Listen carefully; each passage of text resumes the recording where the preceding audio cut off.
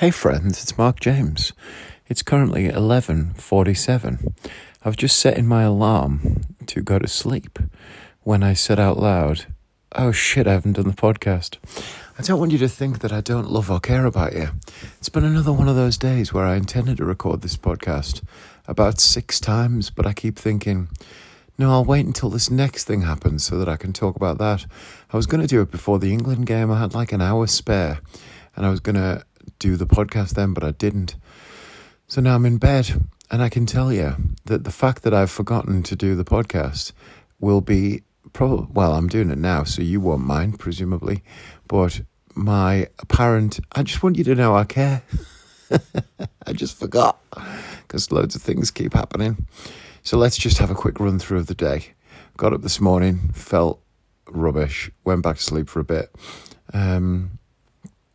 We decided that today we were going to have burgers and barbecue, but then we changed our mind and we had jack of potatoes. At least I had a delicious jack of potato with chicken, and Sarah was a bit on the edge about having takeaway at one point, but we decided not to, so that was reasonably good. But I did nip out of the shop and get a brioche loaf. Now, brioche for me it's among the king of breads, because brioche can be a dessert and it can be a savoury bread. If you have like a chicken sandwich in a brioche loaf, by the way, it's got to be bread. I don't like brioche buns, they're too greasy, because the surface area of the outside of the brioche, that's the bit that's different. So with a bun, a huge percentage of that outside is sweet and like a bit oily maybe, or a bit, I just don't like it. I don't like a brioche bun at all. And I don't like a bun, by the way, that's too powdery. I like when they've got that bit of flour on them, but not too much. So a brioche loaf is perfect because it's just the outside that's brioche, and then the bread itself is a little sweeter.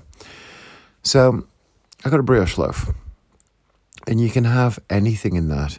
You can have a bit of Nutella, just spread Nutella on it and fold it in half and eat it. And that's a great little dessert bread.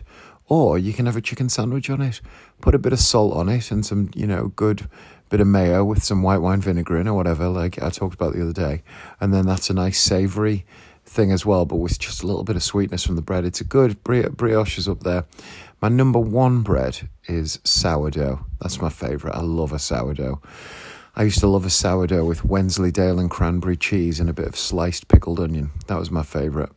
But sourdough is the king of breads. That's the number one for me. A sourdough loaf. Again, it's got to be uncut loaf. The brioche was pre-cut. It's too soft to cut at home. You need professional machinery. But the sourdough, that's the number one. Then brioche is up there. Joshua quite likes a tiger bread. I like is it Warburton's or Hovis? I think it's Warburton's, like a seeded loaf. I used to hate brown bread when I was a kid, but I also used to hate crusts. Joshua hates them now. Why is it that we don't like crusts when we're kids, but we start to get into them when we're adults? Or maybe you just accept them as an inevitable part of the bread, but you don't like them either. But you're not willing to lose how much bread you lose when you cut the corners off or cut the sides off. I don't know. So I like a Warburton seeded batch loaf. That's a good one as well. Pre-cut also. Then I quite like a 50-50, a best of both or a brown. And then in last place of all the breads is your standard white bread. I don't mind a farmhouse loaf in the UK, which is white bread. But standard white bread's at the bottom of the list for me. I always tend to go brown now.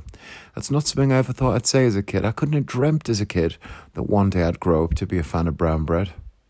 But, here we are. Your tastes change. So I went out and I got a brioche loaf because I was also buying a cooked chicken from Booths, which is a little posh supermarket. And a lot of old people go there, which means that the car parking's a nightmare because they all park taking up 2 to 3 spaces, which means there's enough space for 200 cars in the car park and there's only ever 40 in it, but you can't find anywhere to park yourself.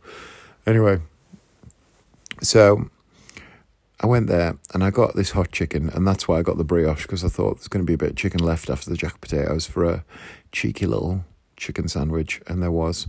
I got all the other things except for mayonnaise. I forgot mayonnaise, which meant that Joshua, for the second time in his life, got to go to the shop by himself. Now, there's a shop that's essentially on our street. We're on the corner of the street. And when I say we're on the corner, I mean we are quite literally on the corner. We're on the corner of one street and the corner of another, which leads to confusion at times. A poor woman who lives on the... So our address is, of course, a number, and then it's a word, and then it's Crescent. And then the street that we run at a 90-degree angle with is the same word, but it's Avenue. So Avenue and Crescent. I've told you about this problem before where we had the police, the police knocked on the door to tell me that my dad was dead. And I said, I don't think he is. And even they got it wrong. Well, the postman accidentally posted a credit card through our door the other day. And I didn't realise that it was a credit card until I had it open because I was opening 3 bits of mail. And I don't read the front of the mail. I just open all the mail when it comes. Very dispassionately, I tear the end off. I'm an end of the letter opener. I don't go from the back and peel up the thing. I tend to just get a little corner and I tear the end off and then tip it out.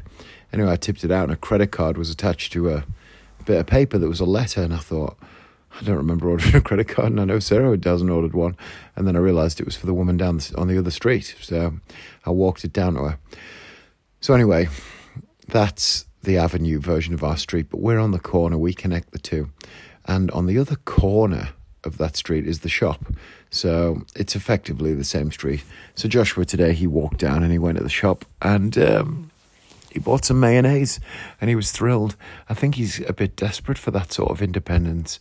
It's weird because he's 9, and by the time I was his age, I'd played outside by myself a lot, with friends, and I'd been to other streets in neighbourhoods that weren't very far away, 2, 3, 4, 5 minutes walk. But he's quite literally never, ever been out of the house by himself when he hasn't been taken to somewhere, and that's the place that he stays, like school or after school club or a friend's house or something like that. He's never just been out where he could go wherever he wanted.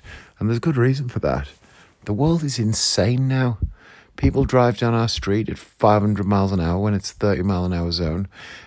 Teenagers and kids that walk around are complete dicks to each other. It just doesn't... Nothing feels that safe anymore. And it probably wasn't when I was a kid compared to 10 years before that or 20 years before that.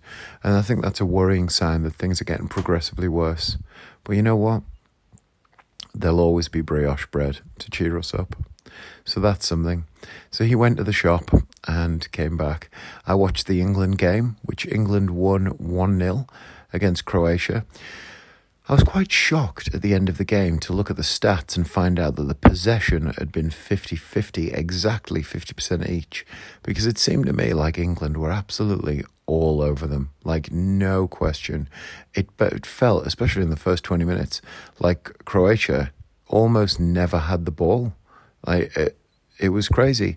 And then Luka Modric, who's a fantastic player, even though he's 35, still playing internationally for Croatia, started to get a bit of a handle on things. He's won the Ballon d'Or not that long ago, but he got a handle on things and Croatia picked up a bit. But essentially, England were all over them.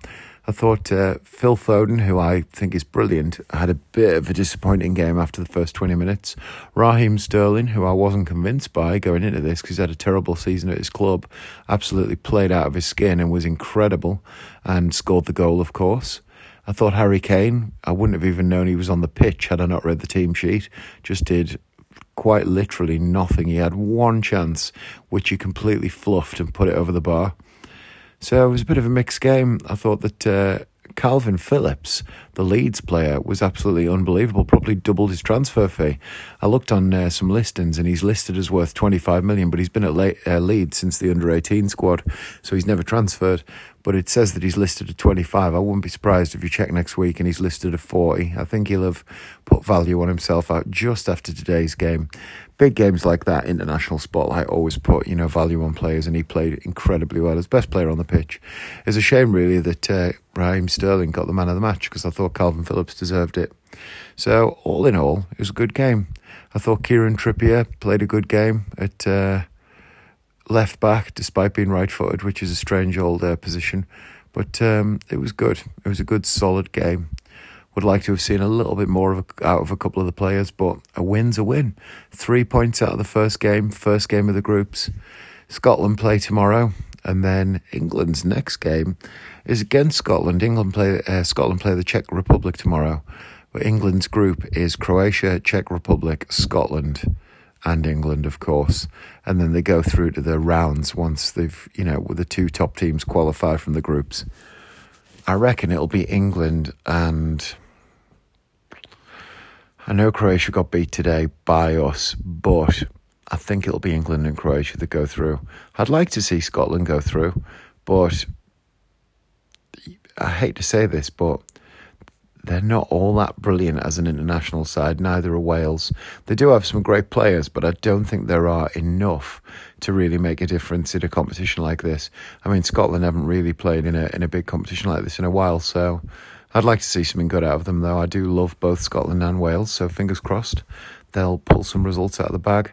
I think they might get a result against Czech Republic tomorrow, but we'll see. Anyway, that's the time. That's the podcast, and I better get it uploaded. Bye, friends.